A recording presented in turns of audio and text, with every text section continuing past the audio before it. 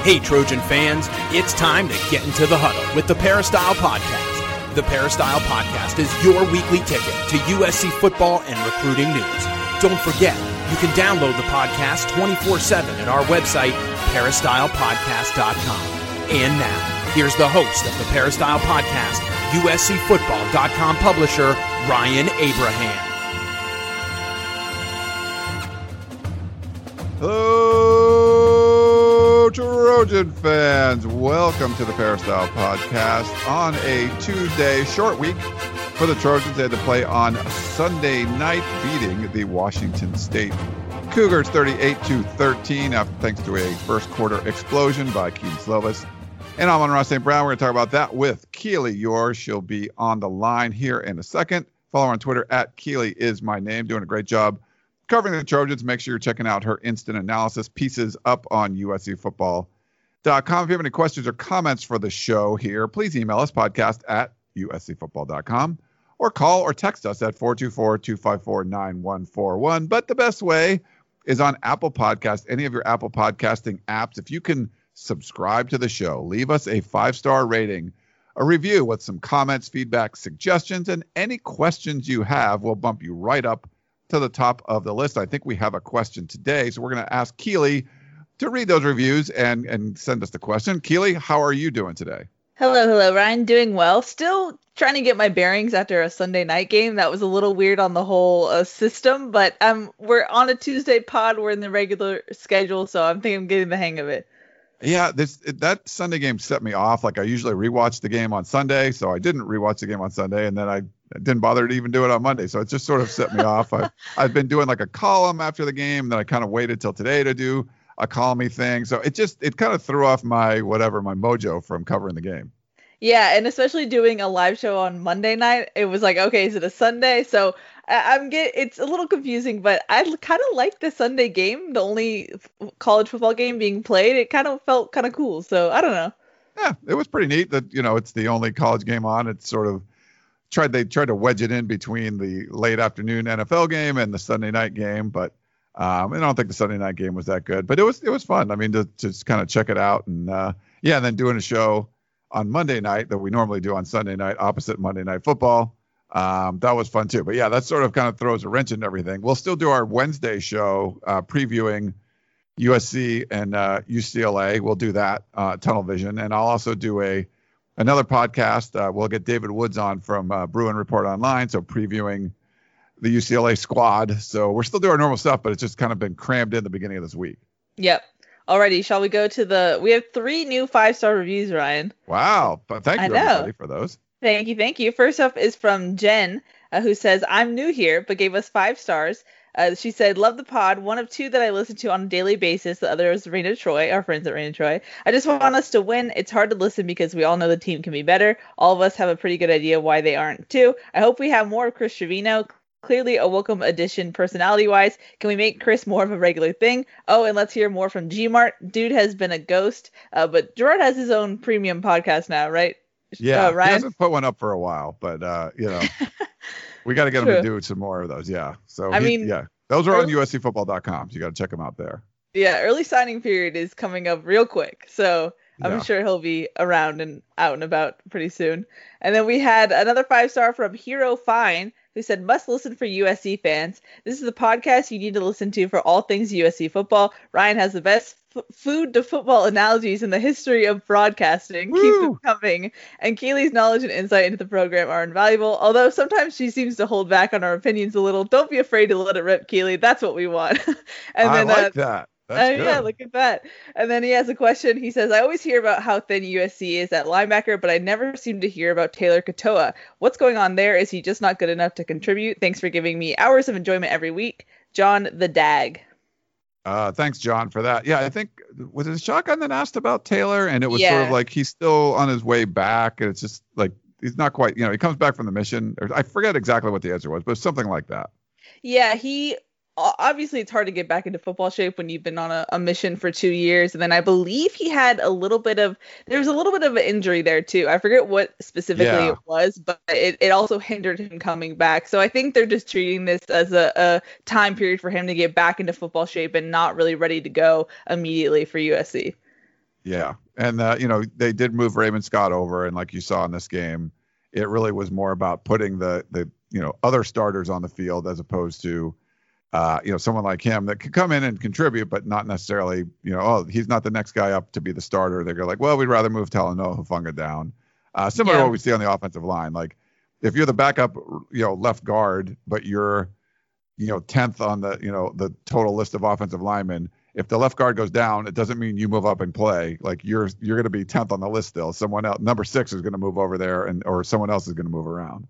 Yeah. But Helton did say that, that moving Talanoa was actually installed in preseason, and that was something that they tried to do for more spread teams. So it wasn't specifically a Raylan Goforth adjustment. It was actually something that they had kind of prepared for Wazoo specifically. So it worked out in that sense. Sure, Keely, sure. Okay, but still. I know. That's what they said, though. You're right. That's what they said. I didn't buy it, but that's what they said. Well, I think the point is that I don't think it's viable to have Talanoa there for every team you face. You know what I mean? There's going to be adjustments that you have to make, even though Talanoa is a beast, and we'll get into that. But I'm just saying, I don't think it's the solution to everything, where I think some people have adopted that at this point. Very true, yeah. So then our final 5-star review is from LV Trojan, who gave us 5 stars. Fulfill your Trojan football fix. If you're a USC football fan, this is by far the best podcast to subscribe to. The Peristyle Podcast, Tunnel Vision, and Podcast of Champions, Ryan Abraham's other podcasts on the Pac-12 as a whole, are all great sources for Trojan-related info and entertainment. I've been a season ticket holder for over 20 years, despite living out of the state, and I tell everyone that you either have to be a season ticket holder, a USCFootball.com reader, or a Peristyle Podcast subscriber to truly call yourself a diehard USC fan. There you go. Thank you, LV Trojan. LV Trojan, that's awesome. Thank you so much. It's it's so nice.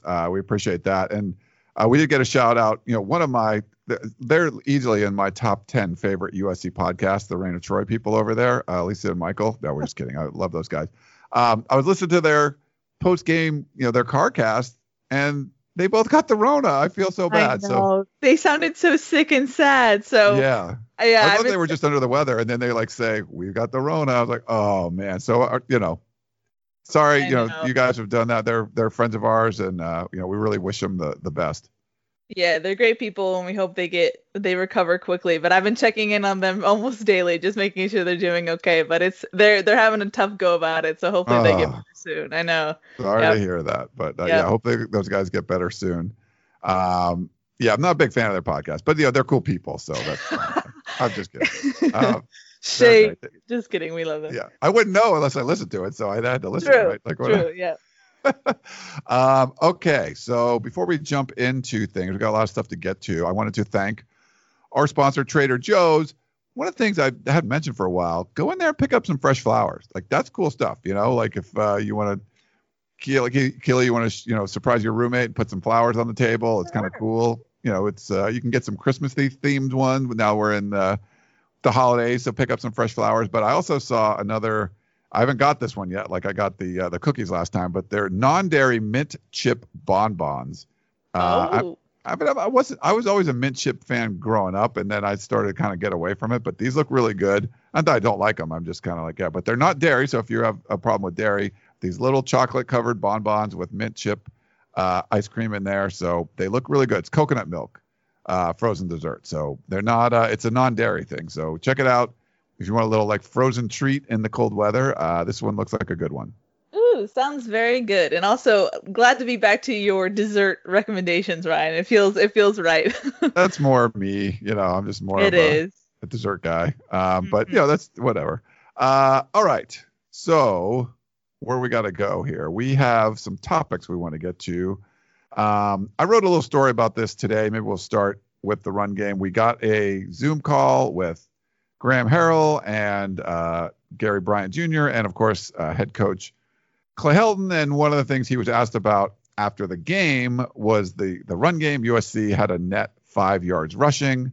Actually was 25 yards on 16 carries for just the running backs, but obviously not what he's been looking for. I just remembered what he had said after the Arizona game, Keely, that, to be a championship team, they want to run the ball better than they did last year. And last year was 120 yards a game. They wanted to be 165, 170. That's what Alabama and LSU were doing, even though they had prolific passing offenses. And then we saw a drop off over the last two games. The Utah game was 93 yards, and then this one was only 5. So, kind of asked, it seemed like a little bit different answers when I talked to Clay.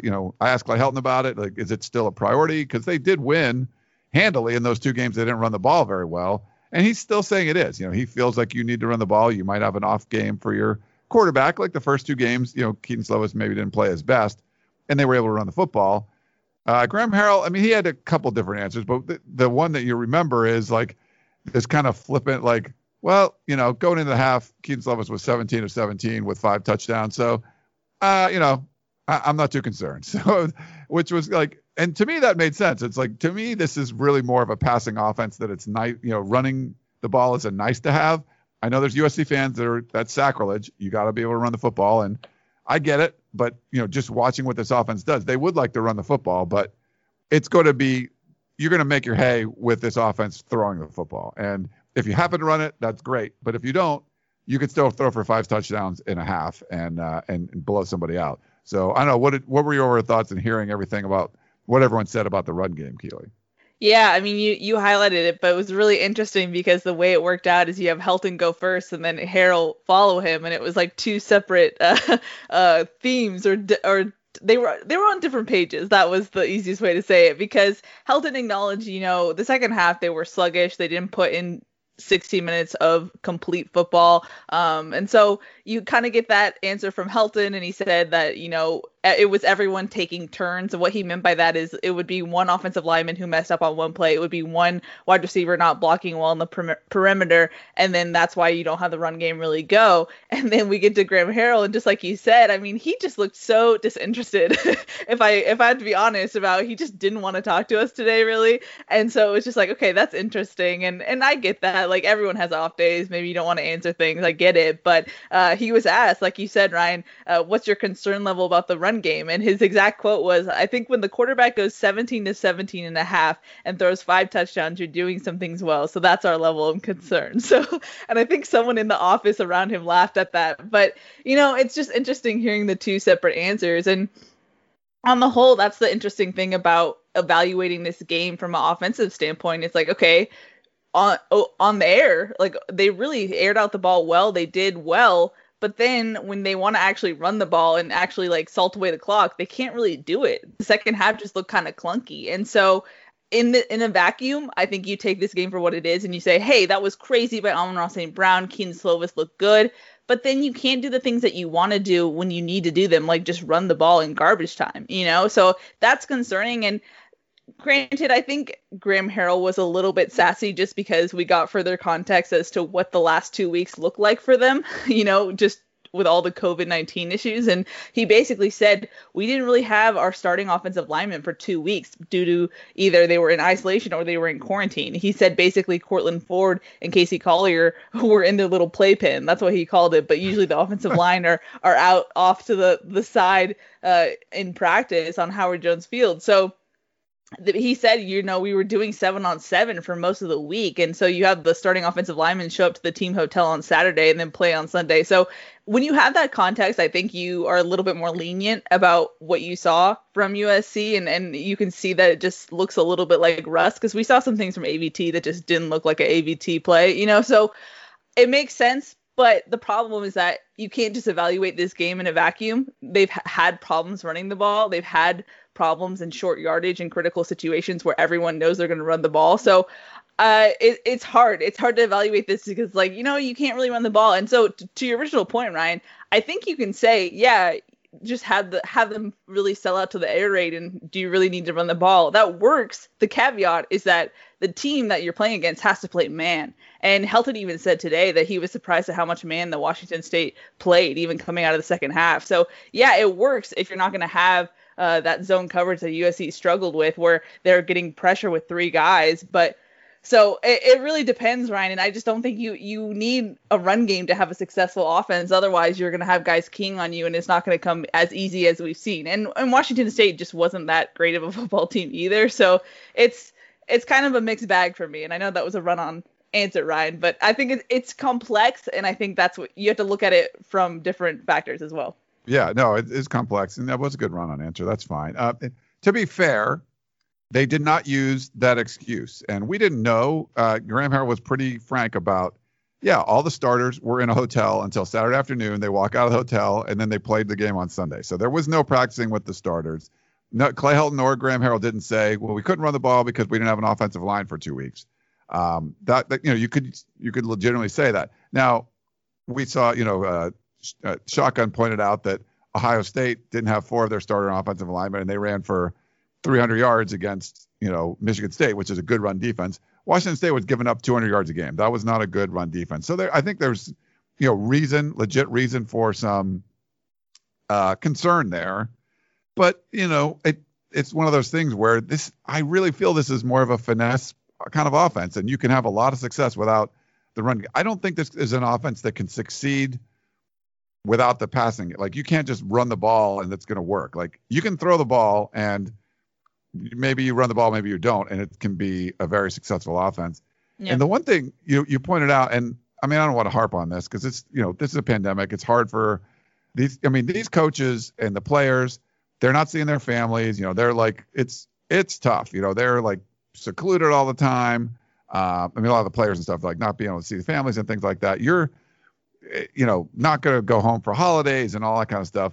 But Graham Harrell just seems a little disinterested when he's doing those interviews. The one time he did it in a car, and the other, the one today, earlier on Tuesday, it was just like, I felt like he was playing Tetris or something on the side and then like answering the questions. Sometimes he'd perk up a little if he liked the question a little more, but it was, it's kind of weird, but you don't want to fault him. I mean, I get, these guys are going through a lot. Yeah, it was, I've just noticed that he usually is standoffish for the most part. Even when we could talk to him in person, I think he was a little bit more relaxed in person, but I think he just has this sense of, we don't really get it, and so we're not going to ask intelligent questions, which I get that to a certain extent because we're not offensive coordinators. I admit that, obviously, but at some point it just feels a little like, okay, maybe you could like face us a little bit. I don't know. I get everyone has off days and doesn't want to do things sometimes, but it felt, I came away from the presser being like, ooh, he doesn't like us, Maybe a little. And the thing that I mentioned this on Tunnel Vision is I agree with Graham Harrell. Like, if you're, I forget which game it was. It was, I think USC was playing, it might've been a Rose Bowl against Michigan with like Pete Carroll, and like they were doing, like Michigan was like selling out to stop the run. I'm not saying that's what happened on Sunday. And he just had the quarterback just throw the ball like every time. Like, they didn't even like run the ball, and they just threw it all the time. And that's fine. Like, if you can do that, you can do it. And he Slovis completed 17 straight passes to end the half. And, he had 4 touchdowns in the first quarter alone. I think that's a legitimate answer. It's like, we don't need to run the ball all the time. If it's there, we're going to take what it gives us. The issue I had was like Clay Helton sort of made that statement, or he did make that statement after the Arizona game. Like, this is the way it's going to be from now on. Like, we're going to be running for 170 yards a game. That's what we want to do. And I don't think you necessarily need to do that because you can throw the ball so well. So it's great if you can, but I think I had an issue with what he said because it just made it sound like here's the new norm, and it really is not. And what Graham Harrell said is like, yeah, if we're throwing the ball like that successfully, we don't, and the run game's not working. Oh, well. And we got an offensive line that's coming out of quarantine. And if we just have to throw the football, if that works, that works.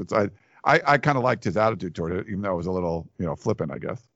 Yeah, I guess Graham's is at least accepting what like if the pass is working, just pass the ball, whereas yeah, basically what you're saying, Ryan. But the thing with Helton is Helton's going to say what he's going to say. You kind of have to take it for a grain of salt. I mean, he also said he was really excited to see Palier this season, and look where that's ended up, So I think Helton will say things, and we kind of have to just judge whether or not we take it like 100% seriously, Yeah. Well, we'll get into the EA thing in a little bit. There was a couple of big injuries though that Clay Helton broke on Trojans Live on Monday night, if you want to fill people in on what those are. Yeah, so there's 2 season-ending injuries. One with Greg Johnson. He tore his meniscus against Washington State. He'll be receiving surgery this week, so he will be out for the rest of the season. And then Jude Wolfe actually broke a bone in his foot in the game as well. He has to get a pin in his foot, so he will be out for the rest of the season. Jude, his playing time had decreased as the season progressed just because he was dealing with an ankle injury, so I don't think you're going to see a real difference there as far as that goes. And then Greg Johnson, the thing that you take away from Washington State, obviously Greg Johnson played well, so that's unfortunate, and you want to see guys be healthy. But you also saw Max Williams, Chase Williams play really well, so they look for those guys to step up now that he's going to be gone. So USC secondary is talented enough where I don't think Greg Johnson's will be a big loss. So I think USC will be okay with these two guys. And then Raylan Goforth, he did practice on Monday. That's a light practice for USC. Helton said it looked positive. It's trending in the right direction, but he didn't play on Saturday, obviously. And then Liam Jimmons, he had a elbow subluxation, so basically dislocated his elbow. It's the same elbow he dislocated against Arizona that kept him out for a couple games last season. So just something to watch for there. He couldn't finish the game, and that's something where you have to wonder how much that also impacted USC's just ability to do things on the offensive line, because at one point you had two true freshmen playing their first college game at the guard positions in the second half. So I think that definitely impacted things as well. So whether or not Liam Jones will be good to go, he was listed as day-to-day, just something to watch for there. Yeah, and the problem right now is you're getting down to the nitty-gritty. Like a day-to-day injury could be season-ending. Like knee surgery is season-ending, but so could I sprained my ankle. It might take me 10 days to recover. Like, all right, well, the season will be over. Yeah, exactly. I mean, besides like the bowl game or whatever. But speaking of season being over, so USC UCLA this weekend. Like I said, we'll preview that a little bit later on in the week, and we'll check out Tunnel Vision.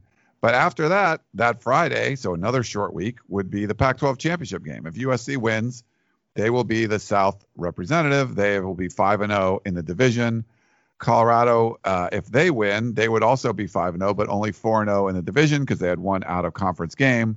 And USC would get the nod because they had one more division win, even though USC didn't get to play Colorado. No fault to Colorado because USC had the COVID, so they couldn't. They had the Rona stuff, so they couldn't play. And so Colorado basically gets screwed out of this if they go undefeated because two of their opponents weren't able to play. It wasn't Colorado's fault that they didn't, the games that they missed, it wasn't on Colorado. I know there's been a lot of talk on Twitter, Keely. I think Kyle Bonagora and John Wilner, guys that cover the Pac-12, were trying to figure out a way for USC and Colorado to play, or for Colorado to, if they're undefeated and go in and play in a championship game ahead of a team from the North. Any thoughts on any of that stuff that people have been talking about? Yeah, well, I think Kyle asked the Pac-12, would you be willing to move things around? And the Pac-12 was like, no, we're not doing that. And I think a large part of that is no one wants to move UCLA, USC in primetime. That's some good TV money right there. But I thought it was funny. The Pac-12's answer was like, we put protocols in place and we're not about to change them. But it was like, you also changed your out-of-conference rule in season. So can you really change things? You definitely could have. But there was a lot of hoopla for Colorado on Twitter. You know how sometimes Twitter gets very up in arms about things, and so rightfully so. It sucks for Colorado. They had 2 games canceled, not of their own fault, but I guess that's just the way the wacky 2020 season goes. And the funny thing is that USC could know its fate before even playing UCLA, because Colorado and Utah play on Friday. So that if Utah somehow beats Colorado, then USC clinches the South either way. Yeah, and I had some people tweeting at me, so some guys they lost their spine and they won't play Colorado, and it's like, oh yeah, so you understand that USC doesn't have a choice in this, right? This is the schedule, and talk to some people at USC and on my thoughts on this, and I think they agreed with me for the most part, where it's not. If you wanted to consider something like that, like Keely said, everything's changed on the go. So if you say, well, that's just not the way it's done. Well, I'll give you a million things that aren't done that way. So that's a poor excuse of why you can't do something. But I think at this point, you're hanging on by a thread and you're trying to get these games played. Last week was the first time the whole Pac-12 played. No games were canceled. Only one game was delayed a couple of days. And if you didn't delay that game, USC would have been out their whole starting offensive line. So you had to delay the game just to even have it happen. But if you're going to reschedule a game, it should be because, well, one team can't play, we're going to move some things around. If you're going to take 2, what we think are healthy teams, and two other what we think are healthy teams and swap them all around, and then something gets screwed up and one team's healthy, like, hey, we were going to be able to play, and now you just moved it. UCLA was going to be able to play USC, but then you moved it and they got to play Utah, and Utah got sick, and now UCLA loses their game, but they would have there's a lot of problems with something like that. I think you don't want to mess around with a schedule that seems like it's working because you want some kind of competitive game, and if it was like two teams are 9-0 or something, and it's like, okay, we want to see them play, and the teams in the North are 6-3, and but there's only 4, 5, 6 games. I mean, there's just not that many games. You're talking about one team that's played, two teams that played 5 games. It's to me, it's just not enough of a sample size. We're like, oh yeah, we have to have Colorado and USC play each other. It's like number 1, number 2, like it's just not, to me, that's just not as important because it's such a small season, and I don't want to see them messing up a schedule that's already hanging by a thread. Yeah, no, I mean, the ideal thing would be to just move everything back a week, but then because we assume obviously that no Pac-12 member is going to make it to the college football playoff, so you don't really need to factor that into your timing. Just move everything back a week before you have your championship game, and then you kind of have a makeup week, but then you push into Christmas and all those holidays, so then it's like, can you really do that? So that's not ideal. But the thing that I find interesting just about the USC Colorado debate, and like you said, Ryan, it's not like 2 9-0 teams. It's like Colorado's never won against USC in their history, and then Colorado was also a 10-point underdog coming into the game. So it wasn't like this was going to be like 2 huge matchups where everyone was like, who's going to win? It just, USC was favored. And I know anything can happen, and USC had to win in the last minute 2 games in a row. So nothing's guaranteed with this USC team, but it just didn't seem like the matchup that I think online is trying to make it to be, Right. No, I agree with you there. But it is definitely unfortunate, but that's sort of like the way it rolls. So we'll see. I mean, both teams got to go out there and take care of business. And I don't have an issue with them, moving the season back, but then you kind of run into Christmas a little bit and all that. So there's a reluctance to want to change anything else that you don't have to change. And I think there's a reluctance to extend the season at all. Like, let's add more games. Like every week it's like a, nightmare seeing if you can get to the game. And like, well, let's add another week. You're like, oh my God, like people might go crazy, like jumping off bridges because they're like, we got to do this again. So there's a lot of issues there. There's no great answer. I mean, it starts with the Pac-12 coming into a, 7-week season with no chance to make anything up. You kind of knew some weird crap would happen, and this one's pretty weird. Yeah, I mean, I would love to see the matchup. I was actually really looking forward to it before the game got canceled, but this is just a 2020 casualty, if that makes sense. It is, and I think Colorado had a shot the way they were playing coming into that game. The one thing we didn't see really, the USC defense started playing a lot better, so that would have been an interesting matchup to watch. But we'll see what happens. All right, why don't we take a quick break and we'll come back and start doing some questions. So back in a minute.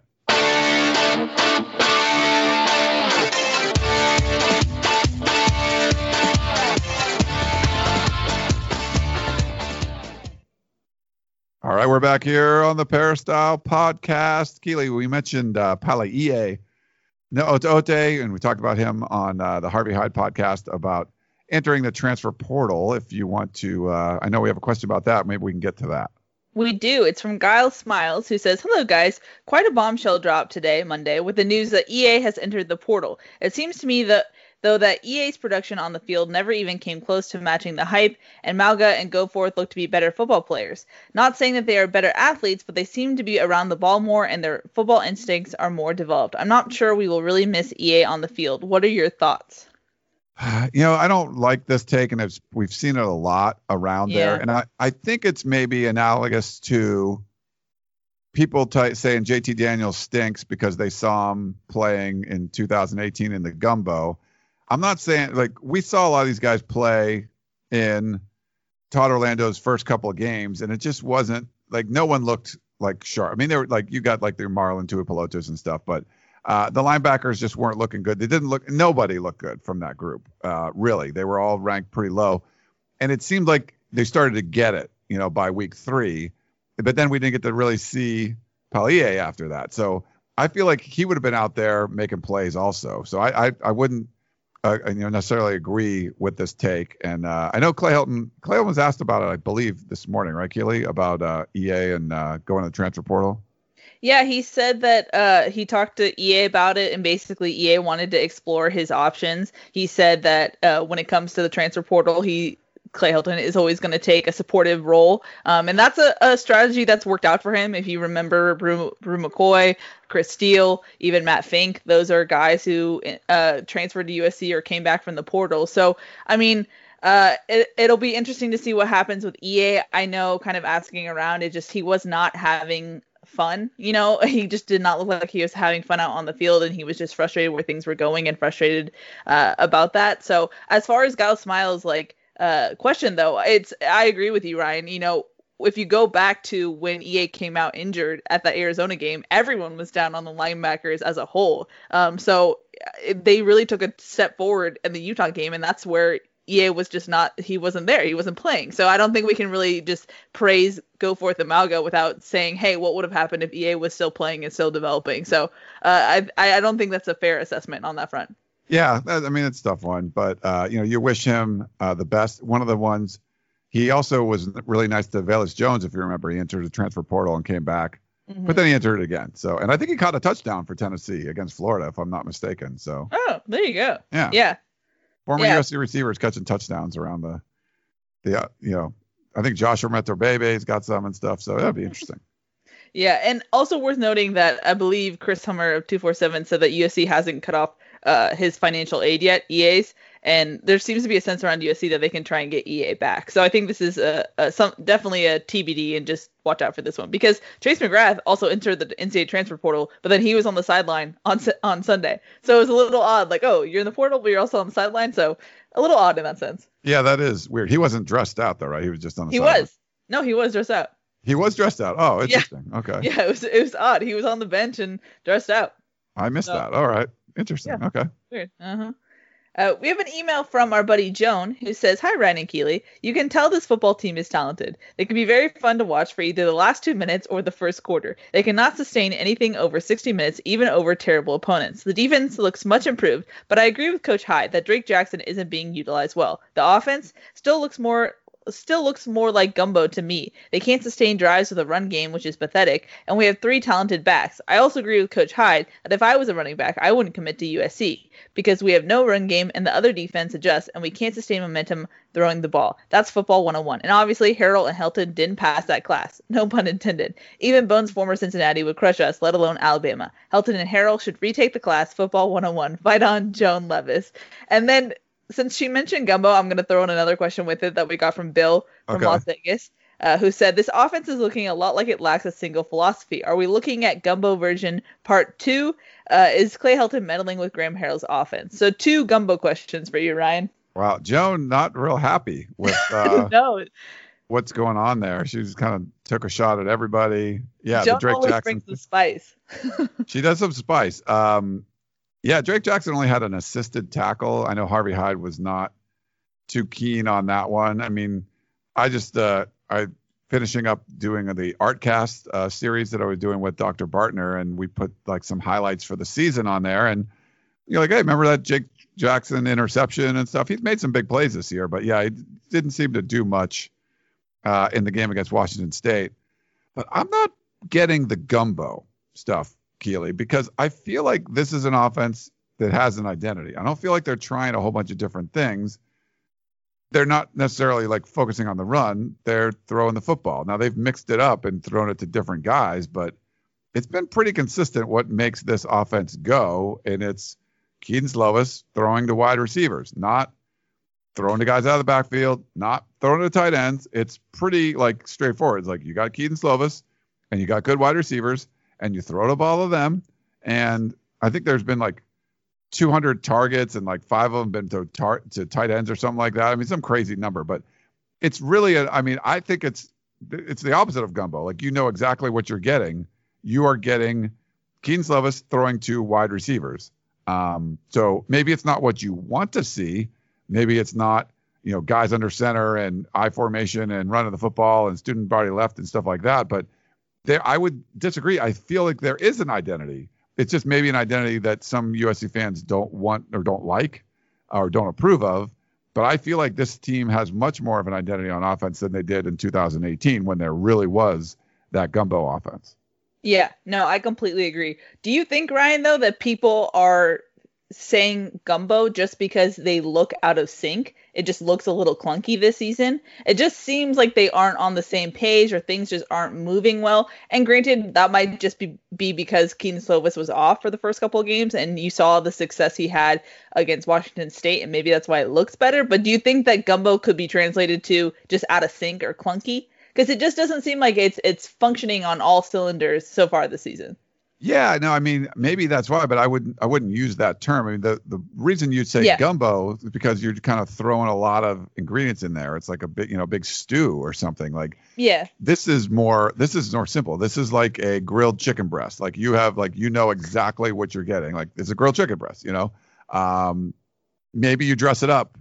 And that's when you got the run game going. But if you just have to eat the grilled chicken breast, that's what you're doing. And it's good. And it works, and it's simple, and you know what you got, and that's this passing offense. Like they're throwing the ball to wide receivers. Like it's a simple ingredient, but it works, and that's what they do. So yeah, I wouldn't say that's has it looked a little clunky at times, and they weren't able to run the football, and like you've had stalling out in the red zone and all that kind of stuff. Sure, but I mean this game, they were good in the red zone.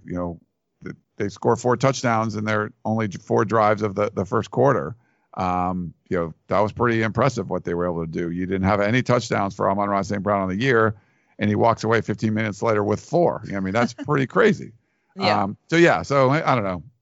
Maybe they're not like, or what I think of the gumbo is different than what some of the listeners were saying, at least. Yeah, I don't know. I was just trying to see if there was a different interpretation for what they were saying, because it is at times it's almost like it's too simple. Would you say, Ryan? At least in the running scheme and whatnot. Yeah, I mean, it looks like, maybe it's a non-seasoned chicken breast sometimes. It's like, okay, you want to spice it up a little bit. But they know what works, and I feel like that's just kind of what they're going with, which I like a lot better than, well, this works, and this might work, and then we'll try a little of this, and what if we did this over there? Maybe that would work. And you're really just, it's grab bag, like Dan Weber would always call it like grab bagging, and I'm not seeing that now, but there is you could argue the simplicity, like as the game goes on, USC hasn't scored a touchdown in the third quarter. Yep. The defenses kind of have a better understanding of what they need to do, or, are you able to limit things when the field gets shorter and you're in the red zone? So yeah, I think those are more legit like criticisms than just like a generic, oh, it's gumbo. I just wouldn't call it that. Yeah.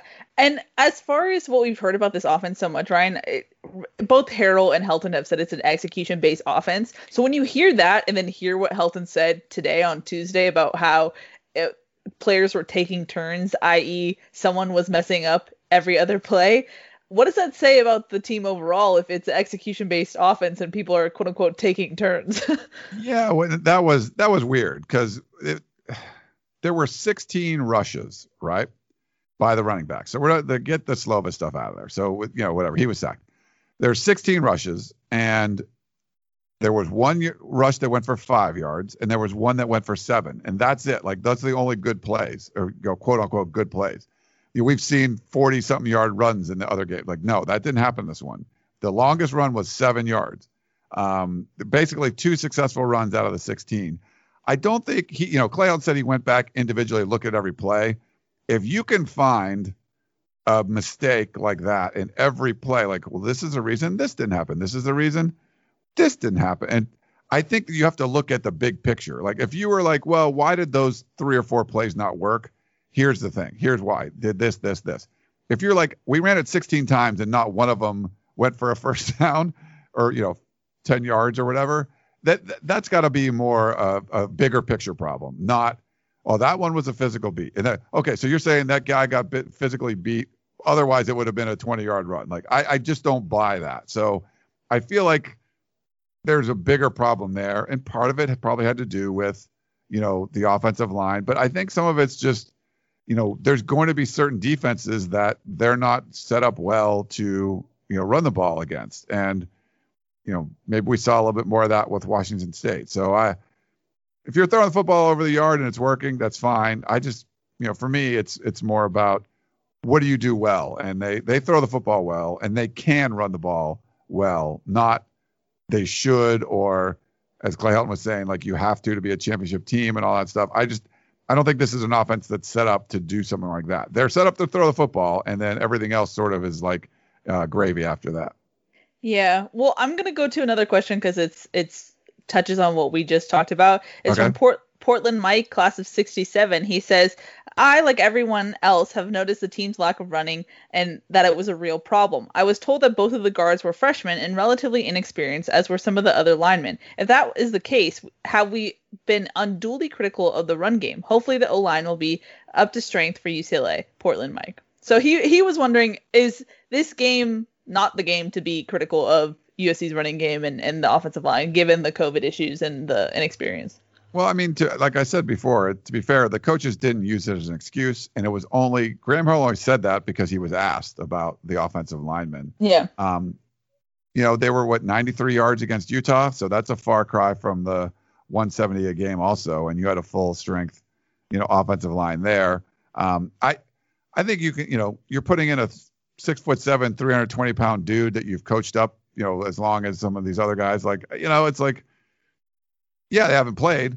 Why haven't they played? Well, you haven't blown people out like you should have. Like that's part of it is on you. So I'm not going to give a full pass because this is the first time these guys got in a game. You had opportunities to get them in a game if you would have played well, and you didn't do that. I mean, Arizona is on an 11-game losing streak, and you needed a fourth quarter touchdown to win. Like, come on, that's a team you should blow out. If you're talking about championships, you should have blown out Arizona. No question about it. So yeah.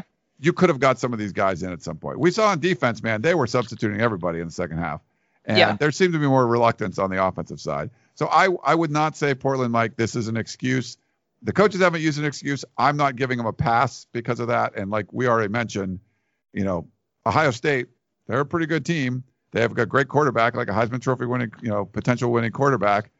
They had 4 offensive linemen out, and they played a really good Michigan State defense. They're not a good team, but they are good against the run.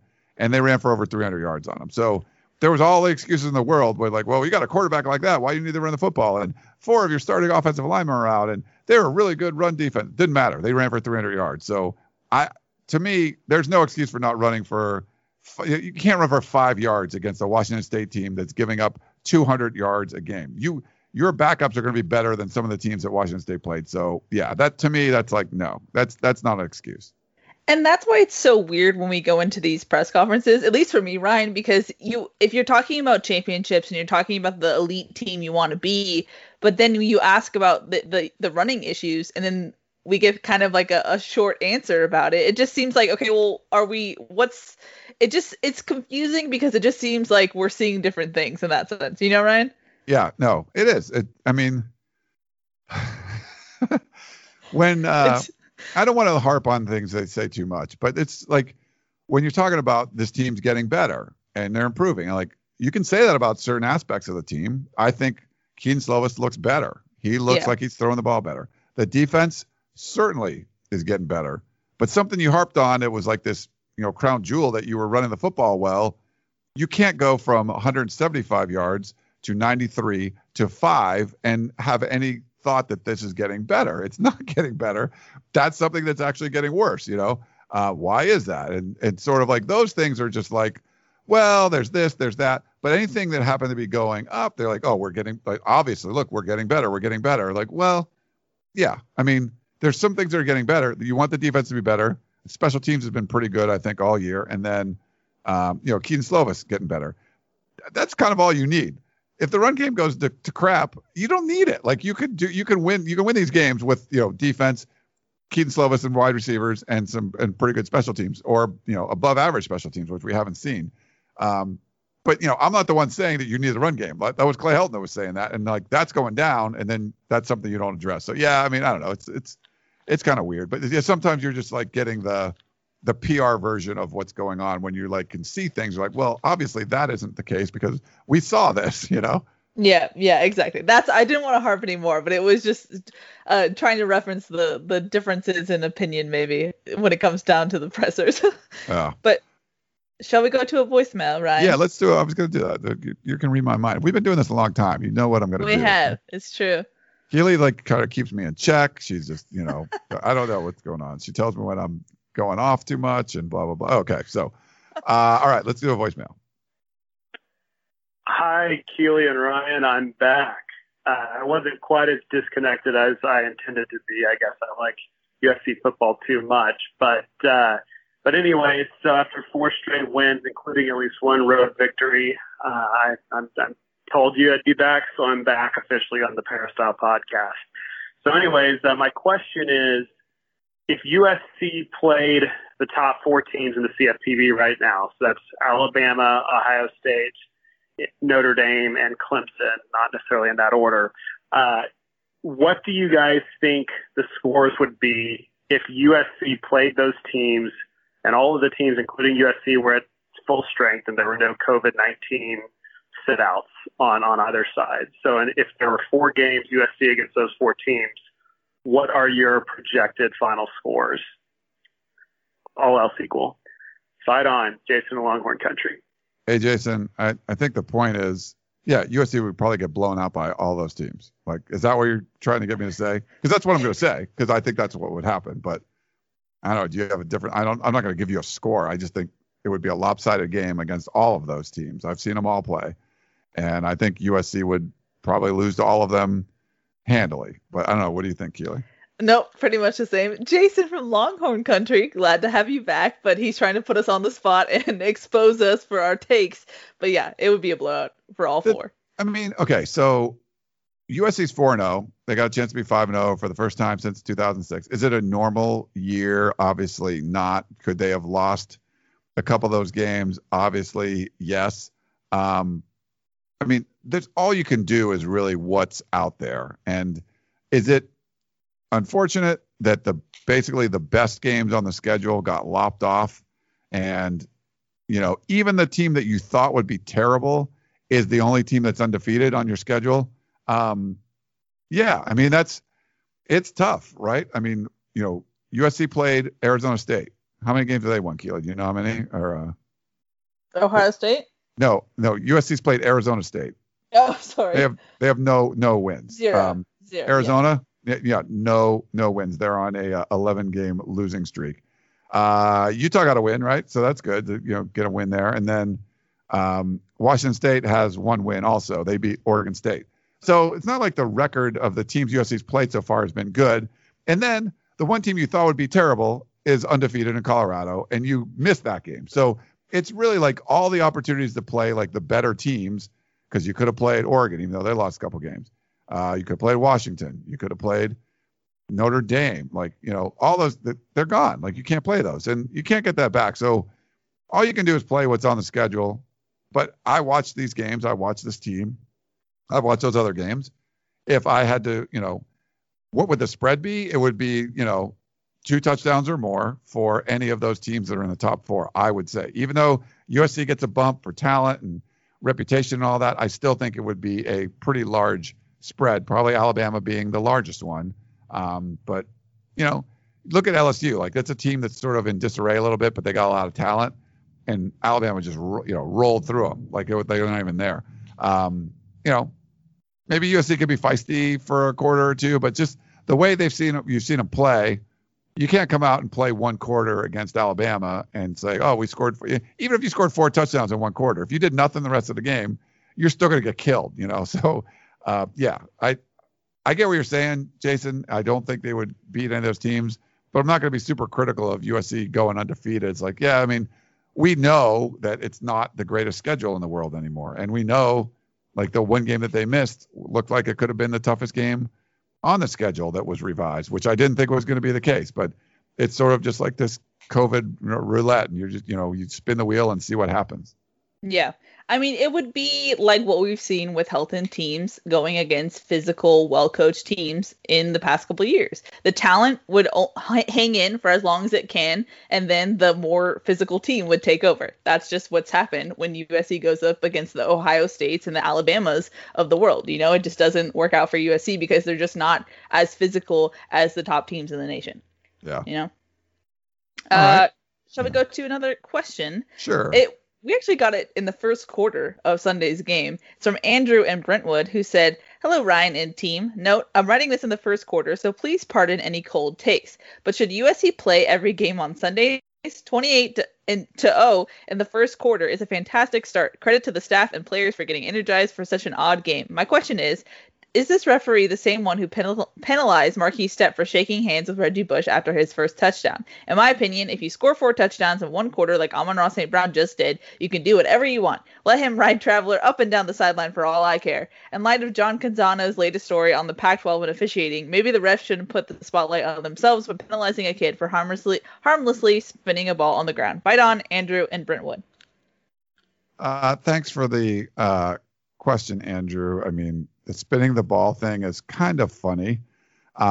We talked about this on Tunnel Vision a little bit. That's something that we've seen Amon-Ra St. Brown do in high school. He kind of likes his antics and stuff. And, I think the way the rules are, it's going to be a penalty because that's something you could overlook, especially in there's no fans and, you're not taunting anybody. You're not doing it at someone. Yeah, you could probably let that go. As far as playing on Sundays, yeah, I think USC's 3-2 now on Sunday games. They had a bunch of games like late 90s, early 2000s for those early season, like the kickoff classic kind of stuff. But like Keelan and I said earlier, that's kind of fun to play those games. And, you get an opportunity. Guys like Talanoa Hufanga has a huge game, and you're like, oh, I could see him play on Sundays. He seems to be doing pretty well. So with that there. So, yeah. I don't think you're going to see a lot of Sunday games in college football, but this is just a pandemic thing. And it was kind of fun to, be a part of it. We saw UCLA and Cal play, 9 a.m. on Sunday. So kind of before NFL gets started. But this one was right in the middle of it. So that was a little different. Yeah, but I liked it, though. But, yeah, you can't spin the ball and get away with it. So Amon-Ra had some flash, but I guess you could do whatever you want if you get 4 touchdowns. And back to your point really quickly, Ryan, about just do what you're good at. I really hope that they were going to go for Amon-Ra St. Brown's 5th touchdown because it was such a rare thing. I was like, why not just go for it? Why not really just sell out and just get him that 5th touchdown? I don't know. Yeah, that's if you would have said, okay, it's 28-0 after the first quarter, this will be the game USC scores 50, right? You'd have been like, of course they're going to score 50. And to get 38 after that, you're like, oh, all right. But I did want to see Amon-Ra St. Brown at least go over 100 yards. And we talked about this on the Tunnel Vision, but he wasn't even Pac-12 Player of the Week for the offense, I know. So Broussard had 301 yards rushing, but he didn't have any touchdowns. It was funny. I was watching that game, and the poor kid, he would get the ball at his own 20 and run it for 75 yards and get tackled, and then he was too tired, and they'd let someone else come in and vulture the touchdown. So he was like a big yardage guy, no touchdowns, and Amon-Ra St. Brown was not a big yardage guy, but had all the touchdowns. So I don't know. I'm still more impressed with the 4 touchdowns than 300 yards rushing. Yeah, I know Shotgun made the case on Tunnel Vision for 300 yards, but I was just more impressed by 4 touchdowns in one quarter. That's an impressive feat, especially when he had 0 touchdowns coming into the game. He made short work of that. So I would vote for Amon-Ra St. Brown, but who knows? Yeah, no, I would have too. But, and it's funny. We had to, early on in the show, they mentioned Chris Trevino. I thought he did a great job with you guys on your, make sure you guys check out the Family Feud. And I love Chalk on getting that wrong, thinking that Eric Kromenhoek was going to have more touchdowns than Amon-Ra St. Brown. And it's like you couldn't have scripted it any better. Like I listened to the show, they said, and he's like, oh yeah, I got a 2-0 lead. I'm going to take Eric Kromenhoek, and Amon-Ra St. Brown catches one. You're like, he's halfway there. Then he catches another one. You're like, oh yeah, he's tied already. Catches the third one. Like, okay, well he's never going to get past now. And then catches the fourth one just to put a little cherry on top of that Sunday. I kept thinking of Shotgun the whole time I was watching that. I know, we kept getting tweets about it too. It was so funny. I loved it. And especially because I was like, nope, I'm leaving it. You can't count out Amon-Ra St. Brown. I was like, you never know what he could do. I'll believe it. And I think Chris said, oh, well, what if he gets 3 touchdowns in one game? And I was like, yeah, you never know. It could happen. And then here he goes. He gets 4 in one quarter. So it was literally we could have scripted it. Someone probably played Amon-Ra St. Brown, the podcast, and they were like, okay, let's prove Shotgun wrong. And I loved every second of it. Yeah. It was pretty cool. Mm-hmm. Shall we go to an email? Yeah, you want to do? Yeah, let's do an email. an email from Moreno Valley, and then I think we have a voicemail from Moreno Valley. So Okay. it's from Junior from Moreno Valley, who says, "Hello, Trojans. Now that Jake Garcia has decommitted from USC, what other options are open besides Miller Moss? As always, fight on, Junior from Moreno Valley." Yeah. So this was interesting, right? When we've heard from, we've heard from Jake Garcia for quite a while about, he was going to be the longtime commitment for USC, and Miller Moss comes on he commits later on, and then you're like, okay, is Jake Garcia going to decommit? He's sticking with it. COVID hits. He moves out of state to play in a high school in Georgia. His parents have to get like a legal separation just so he could play. Someone writes a story on it. He becomes ineligible. He moves to another high school and gets to play.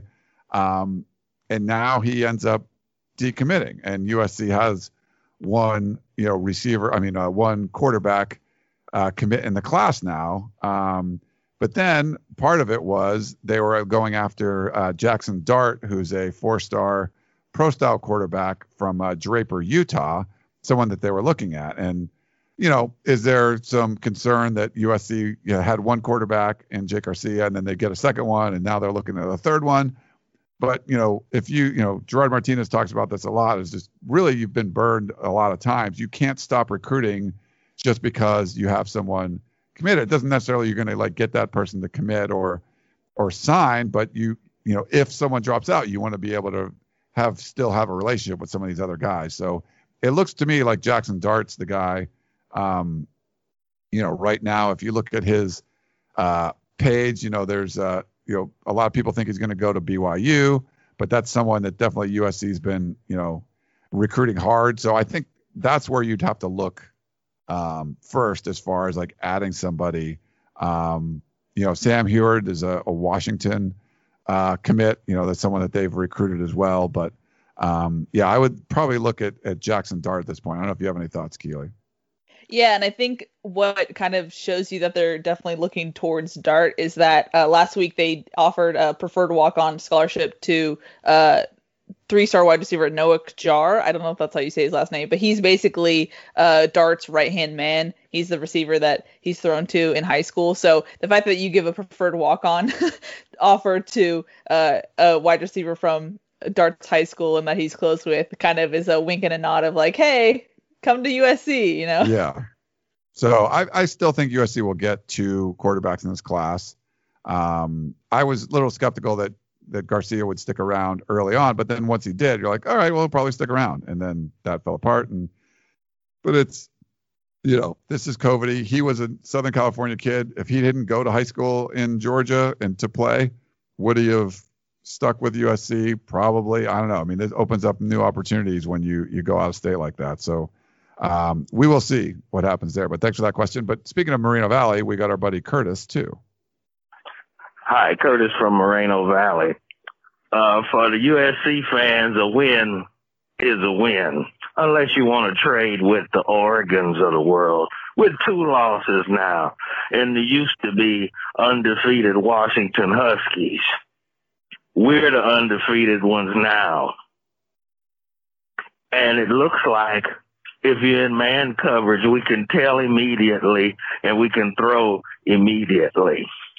It was 3rd down and 1 when Keaton Slovis threw that dime to Tyler Vaughns in the end zone. A bomb. No ducks. I think that's what Washington State had been watching the films. They challenged Keaton Slovis' arm. They thought he would be throwing ducks, so they stacked the box so he couldn't run. They didn't go soft. And you see what happens. I think we're in good shape, and I appreciate my team, Curtis from Moreno Valley. Curtis. Well, so he's kind of going back to the win is a win thing. And, tell you what, Curtis, USC wins out. Is a win a win if they don't make the college football playoff? No, I mean, they didn't look good enough, and they weren't going to, win the beauty contest. I think, win. It's much better to win than to lose, but it depends what your goals are. You want to win at a higher level? We talked about this before. We don't need to rehash all this kind of stuff. But Keaton Slovis did look a lot better. And we talked about this on Tunnel Vision. Would it be, having some time off? Was that going to be something that had a positive impact on Slovis? And it seemed like it did, and Graham Harrell talked about it a little bit today too, Keely, but, it sounds like, the mental aspect of the game, having a little time off seemed to help him a little bit. Yeah, that's something that I asked you and Shotgun. I was like, is this time off going to have him focus more on what he's doing and not work well for him? But it seemed to work well for him. So that's a positive sign. And like Curtis was saying, I think there are definitely positives you take out of this game. USC, it was a funky COVID practice week for them. It was a Sunday game. They could have laid an egg and they didn't. You have the defense really capitalizing and making the most out of turnovers and whatnot. Talanoa Hufanga, tip drill, interception, and hurdling a guy. There's good things to take out of this win. It just, and like I said, if you're a fan, you can take whatever you want out of the game. If you're too critical, if you're too optimistic, hey, you're a fan, do what you want. But this team says that they want to be a championship team. They have elite goals. Well, they're not looking like that in every area and every facet of the game. So that's why we say what we say, but a win is a win. But like Ryan said, it's just not every win is a win when the college football playoff committee is looking at the team. Yeah. But I mean, Curtis, you're the optimist. I don't think USC fans should be upset that they're undefeated. If they beat UCLA, losing to UCLA will definitely be a blow, and there's going to be a lot of criticism, and it'll be warranted. That's fine. I mean, UCLA is a pretty good team, even though they got the 2 losses. They've won 3 games. USC's played a total. All the teams USC's played have won a total of 2 games at this point. So UCLA's won 3 on their own. This is a real team. They're playing better football right now, and I think you feel good about getting a win over the Bruins. It's your rival, and puts you into the Pac-12 championship game. I don't think there's any excuses for winning. You won, you go 5-0, and you go to the championship game. That's fine.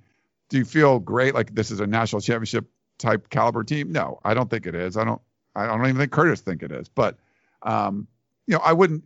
You don't want to give yourself demerits because you did what you needed to do. You won all the games that were put in front of you. Yeah. Do you feel amazing about it? No. It's weird COVID year, but this is going to be a good game against a good UCLA team from what I've seen. We've seen teams look good one week and then look like crap the other week. So who knows what happened? Like Washington State really looked worse than what you've seen the first 2 games, but they had 2 weeks off, So there's so many X factors in this, but I don't want anyone to feel bad about winning the Pac-12 South and winning the Pac-12. If you can do that, I still think that's an accomplishment, even though, like you said, you're missing, your toughest games on the schedule are no longer there. Yep. Completely agree, Ryan. Shall we go to me too much, Keely? You got to tell me I'm wrong all the time. I do sometimes. But at the end of a lengthy pod, it's sometimes great to agree with you. Yeah. We have 2 more emails. One of them is from Jack from New Jersey, who said he had a long list of things that he was basically ranting about. So we're going to pick some topics that he talked about. First off, he said, if the offense doesn't develop a better running game, quality high school running backs are not going to come to USC. I know you love the concept of the air raid, but at what cost to a well-balanced offense? Just ask Coach Hyde. USC is going to become wide receiver U and be 8-4 every year. We all know that has to change. So basically, Jack has refuted your main thesis for this podcast, Ryan.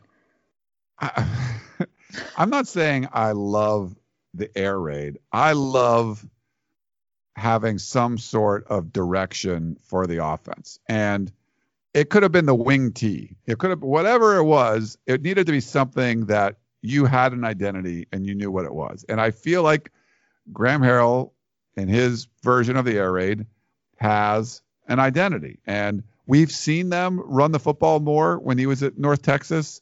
They usually had a different kind of running back. I mean, they're, working in these bigger guys that look like they could run behind, in an I formation.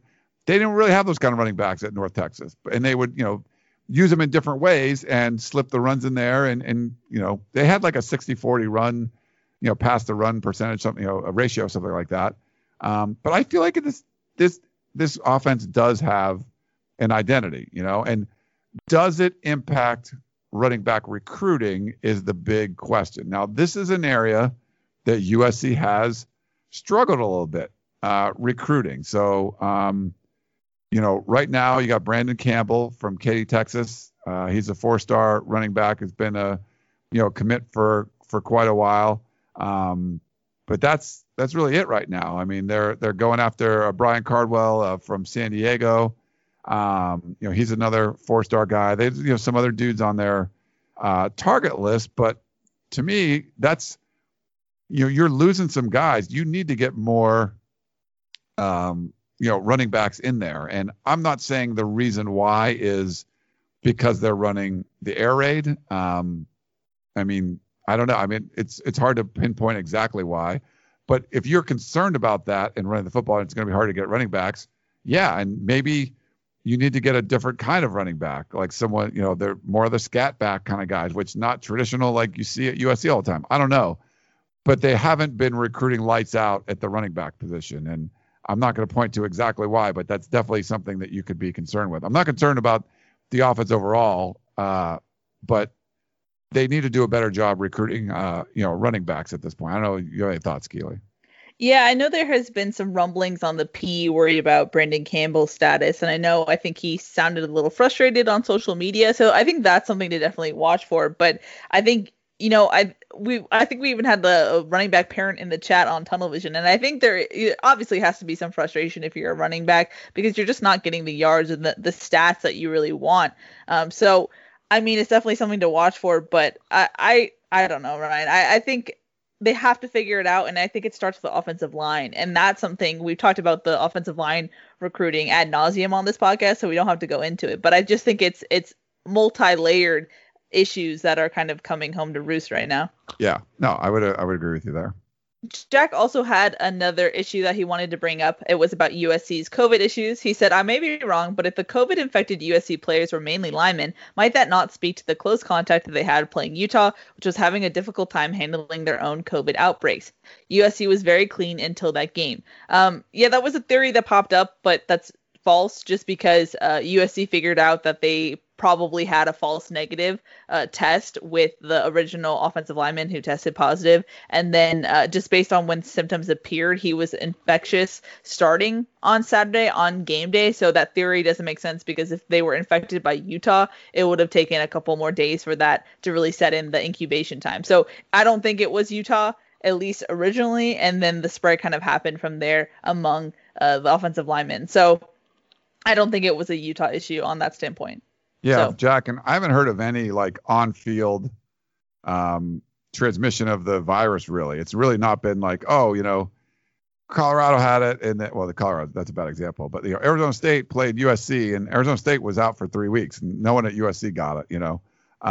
It usually happens, and for the like what Keely said, from what we had heard, I think John Wilner wrote about this a little bit too, some of the details, but the only day players don't get tested was Sunday because that's a day off. And if you get a false negative, which we had heard had happened, that kind of screws you because then, you get a false negative on the game day. Now you're around your other people. Then you don't get tested again on Sunday because that's your day off. And then, so you really can't find out for, it's like missing a couple of days. So it's sort of like a little loophole in the daily testing thing. Obviously, you want the test to be accurate. The fact that you test daily, if one test is off, it's usually not that big of a deal. This one seemed to cause a little bit more problems because it was like back to back with an off day. So you basically went a couple of days without knowing that a guy was positive, which the way the system's set up normally wouldn't happen. So to me, this was like I think USC's done a really good job of trying to contain everything. And this was just sort of like a freak thing that happened from my understanding.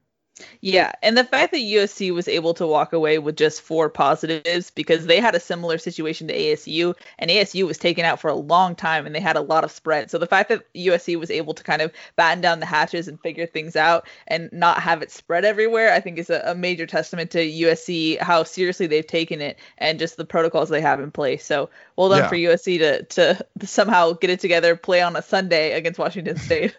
Yeah, 4 positives. You get 7 whatever guys in quarantine, which you can test out if you're positive. You can't when you're in quarantine. You're stuck in there. For Arizona State, I mean, USC missed 1 game. They moved the game from Friday to Sunday, and they made it work. It sucks the game they missed because it was a big one against Colorado. I mean, Arizona State, similar thing happens like you said, and like Herm Edwards is sick. Like everybody, I mean, it went all over the place. They missed 3 games. So, yeah. And that's after playing a game. So this isn't like to start. So yeah, that's, I think USC's handled it well. And it took, just to miss the game, it took like this really kind of freak thing happening. Without that freak thing, like you might have been missing an offensive lineman or something for a game, but I don't think USC would have had to miss the game. Yeah, it also was just a freak thing in the sense that third positive came on Thanksgiving when the county wasn't really available, and 3 was now considered an outbreak in the eyes of the county. It was like a whole thing. So it was just it was just bad luck for USC all around in that sense. But they came out of it, and it was described to me as a minor miracle that they were able to have as little spread as they did. So congrats to USC on that front. But we have one last email, Ryan, and it's from Don. And he's actually talking about Corey Foreman. He says, is Corey Foreman the most hyped high school player since you've been doing your show and podcast? Do you think he can live up to this hype? The Greg Biggins interview revealed a few things, in my opinion. 1, Foreman appears to be impressed with Georgia more than any other team. 2, USC actually has a chance, a long shot, but Foreman was positive about the new staff and being close to home, and Helton's family philosophy appears to matter to him. Foreman sounded like a very mature, thoughtful, and grounded young man. Must have a very sound family influence. Don. Hey, Don, thanks. I mean, he's the number 1 player in the country, so there's obviously going to be some hype, but a lot of it just depends on what's going down around. When USC was recruiting at the, they're always getting like the number 1 or number 2 class or whatever, a top 3, 4 class all the time. I mean, there was always dudes that you were, you grab the Adoree Jackson or Juju Smith-Schuster or Damian Mama, like that was all in one class, like all these, 5-star guys right like here in Southern California. And there was a lot of hype around a lot of them. I mean, I can't tell you how many times I've been out to Sarah High School and you're covering like the Marquise Lees or the Robert Wood. Like there's always dudes that are getting a lot of hype. Now, they weren't the number 1 players in the country like, Corey Foreman is. And I think with USC being a little more down, it's tough because you really need this guy. You need to add him to your class to try to get back on track, especially with, the powers from outside of the conference coming into California and cherry picking some of the best guys. We've seen that happen. You get Bryce Young and DJ and all these guys that are going out of state. That's a big deal. But also Oregon and even Washington coming in and taking some guys from California and from the West that are high-ranked 4 or 5-star guys, or keeping guys at the rare, 5-star in the Pacific Northwest and keeping them home, as opposed to having USC go in and cherry picking out, a Zach Banner or Taylor Mays or guys like that. That's typically what USC would do. Austin Jackson, from Arizona, USC goes in and gets him as a 5-star lineman. Like that's not happening as much anymore. So I think it's more about USC's state of desperation as far as recruiting goes. Coming off their worst class we've ever seen. You need to get some of those dudes, especially a guy that's in your backyard who's like basically best friend is already on your team.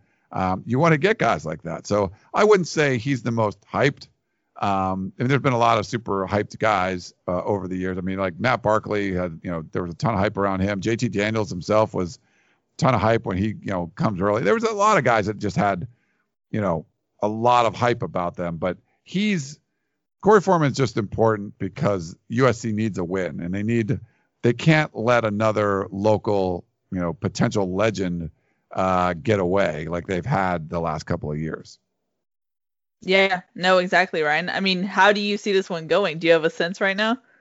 I don't really it's so weird right now. And just, USC's not in the best place as far as, they're doing better, obviously. They're doing better than what we've seen before. And I think just being local in the pandemic is like, that's a great thing, right? You need that. The local thing helps you a lot because it's just, he's a guy that has the means to go out and take some visits and stuff. But, is he more hyped than like a Kayvon Thibodeau that was like the number 2 player in the class a couple of years ago? I'm not sure. There's a bunch of guys I think that are kind of hyped like that. I mean, if I I think USC's got a pretty good shot at getting him. But I just don't have a sense of like, okay, I really feel he's going to do this or not. I mean, he's someone that just seems to like, he could go anywhere, you know, he could end up at Clemson again, or he could be USC or stay. I don't know. I mean, I think it's important to keep him on the West Coast. But obviously if you're a USC fan, you want to keep him at USC, but a guy like him going out of state in a pandemic, I think would be a bad sign for local recruiting overall. Yeah, no, I completely agree. It shall be interesting to see for sure. He's signing, but not announcing until the All-American game, right? Yeah, so Correct? Talanoa Hufanga did this too. Some other guys have done this where they sign, but then they'll commit at a, you know, which I don't even know they're doing. I mean, I think some of these games. True. Yeah, like they're supposed to announce in January or whatever, but I'm not sure what the status of all the games are. Like usually go out for like the Polynesian Bowl, you know, that's fun. I've been to San Antonio for the All-American Bowl many times, and I believe I got an email that said that was canceled, but I don't remember. It's hard to keep track of everything what's going or what's canceled or what. Yeah, understandable. All right. That's it. Yep. That's all we got. There's a long one. I know. It's a lot of talking. I did like I said, I did the art cast right before this. So it's like, you get like, you start talking for 2.5 hours. It's like, okay, I'm ready to stop talking for a bit. Yeah, that's understandable for sure. All right. Well, let's wrap it up. Keely, great job. Thank you. Thank you. And that's Keely Yore. I am Ryan Abraham. We thank all of you for tuning in to the Peristyle Podcast, and we will talk to you next time. You may have noticed that shopping at Trader Joe's is unlike shopping at other markets. People ask us all the time how we manage to have such unique, interesting, and delicious products at such great everyday prices. This is Dan Bain of Trader Joe's. The answer is simple. It's all in the way we do business. We buy directly from the manufacturer whenever possible. This helps to keep our costs low, and we pass those savings on to you. No gimmicks, just great values at honest prices. Every day at Trader Joe's. Thanks for listening. You've been listening to the Peristyle Podcast, presented by USCFootball.com. Be sure to tune in next week for the latest news on Trojan football and recruiting. Don't forget, you can automatically download the podcast directly to your smartphone or tablet for free. Just click the iTunes link on peristylepodcast.com or search for Peristyle Podcast at the iTunes Music Store.